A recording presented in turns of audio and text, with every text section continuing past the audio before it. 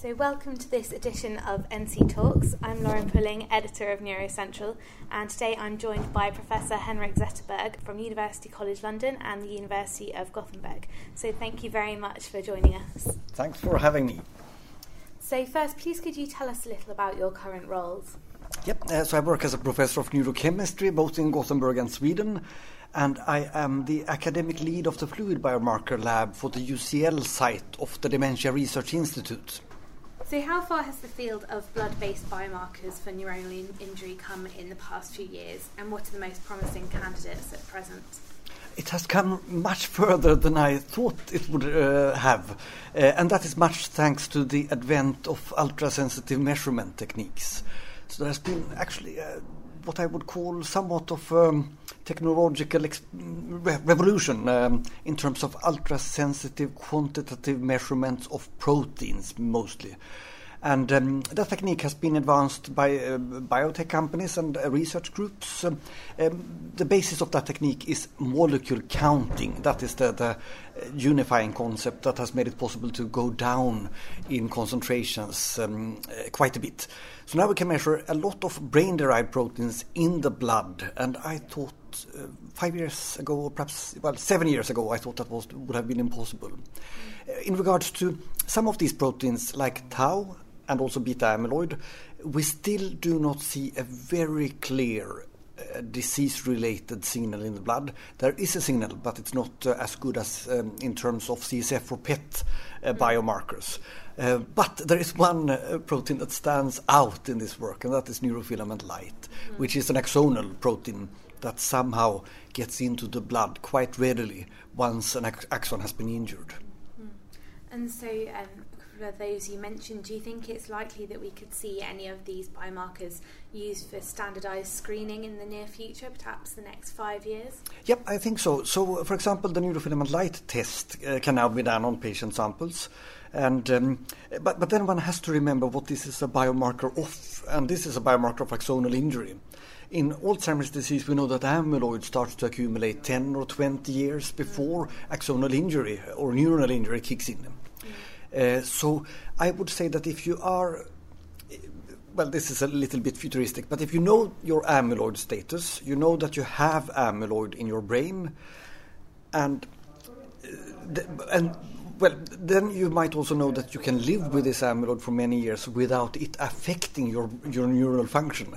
Then one could potentially go for regular checkups of the neurofilament light concentration in blood, and when it starts to rise, then one starts to treat this amyloid pathology or detoxifying it. If you would like to prevent amyloid from building up in the brain, I think one would need a blood biomarker for amyloid pathology. So, and there we are not quite yet at the moment, but there are promising data. We have an ultrasensitive measurement technique that is also now available, where one can measure beta amyloid peptides at a dilution where you can get rid of many matrix effects. The research group in St. Louis at Washington University, led by Randy Bateman, they have developed a mass spec-based technique that does the same, and actually it looks even better with their technique. So I think that we are. I think that there might be an amyloid test in the near future too. And then we would also like to have a blood test for tangle pathology, and that I think will take much longer.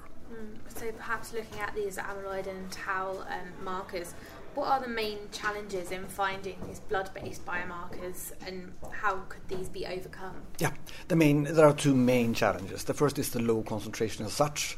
The second is the matrix in which we measure them, because that sort of matrix is perhaps a fancy word for, the fluid in which we measure them is full of other proteins, and those other proteins are 1 million times as abundant as the molecules we are trying to measure. And there is a lot of them. There are many such proteins also.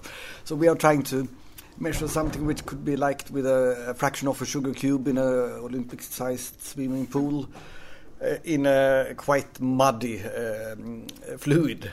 Difficult task. Yeah, so that's a bit difficult. But I mean, it works. It's to some extent.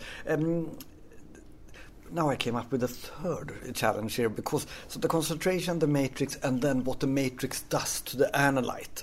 So for neurofilament light, it appears like you can have, the way we measure neurofilament light, we get a stable signal even if we freeze-store the sample, if we incubate it at 37 degrees for a long while. If we forget the sample at the bench, not much happens to the concentration. Tau, on the other hand, seems to be rapidly degraded in the blood. So there are enzymes that chop up tau in small fragments that simply escape from our measurement tools. I can probably come up with even more challenges now thinking about blood-based biomarkers, but concentration, the matrix, and what the matrix does to the analyte, those are the three main challenges. Yeah, and so finally there's a lot of movement in sort of neurodegenerative biomarkers at the moment, paired with growing public interest in screening and markers. Personally, what are you most excited that we might see in the next, say, 5 to 10 years? Yeah, the big excitement is that I think we will see, since I've been working in biomarker research in relation to Alzheimer's disease, we have not seen any robust biomarker changes in response to treatment in any neurodegenerative disease. But now, with, for example, the antisense targeting of Huntington, where neurofilament light might be a readout, I think that perhaps already during spring we could see such biomarker changes. So then, to me, that would be perhaps the first time biomarker for neurodegeneration has moved in a neurodegenerative disease in a way that might predict treatment response. And if that happens in, for example, Huntington, I think that would be very helpful to the Alzheimer research field and the frontotemporal dementia research field. And so, because then we could start to look at, well, how quickly did the biomarker normalize, or did it normalize completely, or was it to a certain degree? What degree was enough to see a clinical benefit in the long run?